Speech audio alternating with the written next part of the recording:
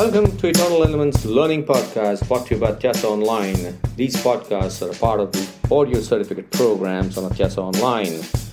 You're free to take these podcasts on your desired portal also, should you only wish to learn on the go.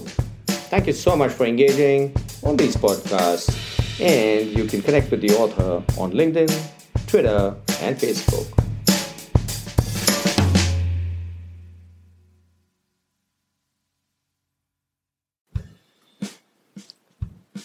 Hi, this is Niket Karasgi. Welcome to Eternal Elements, brought to you by Atyasa Online. We're in Season 5 talking about business excellence. So what is business excellence? We've been discussing it. These are outstanding practices in managing organizations and achieving results based on fundamental concepts and values. We said that the core values of companies are very, very important.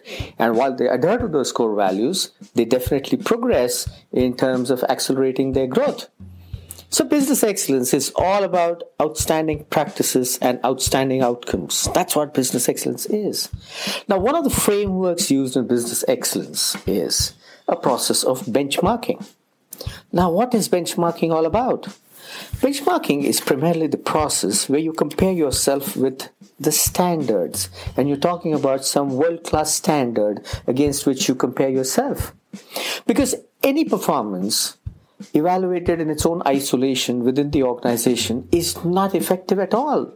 And why isn't it effective? Because what's the point in calling yourself the best? You're going to call yourself the best when you are actually the best.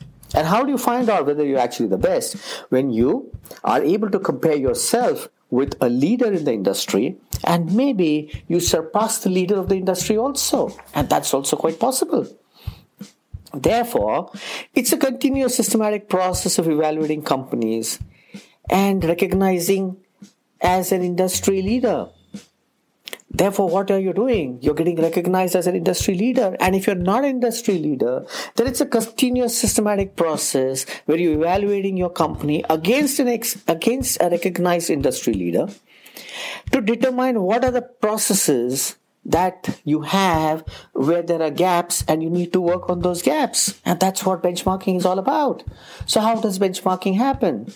First, you determine the benchmark focus. Your benchmark focus can be sales. Your benchmark focus can be profits. Your benchmark focus could be return on equity. Your benchmark process could be productivity. It could be anything. You decide what you want to benchmark on. Once you determine the benchmark focus, then you plan and you do the research based on the plan. So what are you doing in the plan? Once you know what your benchmark focus is, then you plan what are those things that you're going to do so that you're going to research effectively so as to get results by which you can compare. And therefore, after you've done your planning and research, you start gathering data. Once you gather data, then you analyze the data. And after you've analyzed the data, obviously you found out where the gaps are, and then you come up with a recommendation. Now, there's no point only doing recommendation. You've got to implement those recommendations, right? And therefore, what happens is, in a benchmarking process, you compare yourself with the best in the industry.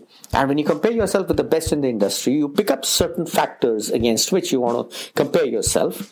And once you've taken those factors, you plan the research. And when you plan the research, you gather data, then you analyze, then you recommend, and then you implement. That's what the whole benchmarking process is all about. Why do companies benchmark? Either to increase their competitiveness or to measure performance with the best.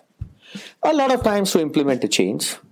A lot of points to determine what are the standards. That could also be the determination of excellence. A lot of times you work on what are the variables on which you want to really improve. A lot of times you measure against your competitor.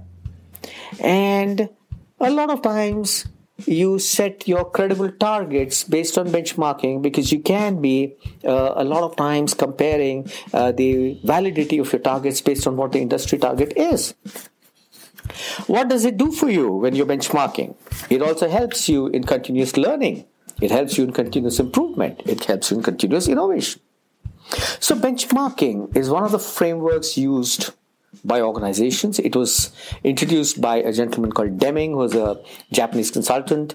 It has been used extensively by different companies like IBM and Xerox, and it's really finding value. In fact, a lot of automotive companies tend to do a whole lot of benchmarking with the vehicles which are the best in the class in the market. And that's what benchmarking is all about. Go ahead, benchmark your businesses, decide on what factor against which you want to benchmark with an industry leader. And you can also get into a collective association with different companies, and those associations or collaborations can also do benchmarking together. That's also a great idea, but obviously there are some trade secrets against which you don't benchmark. So benchmarking has amazing results.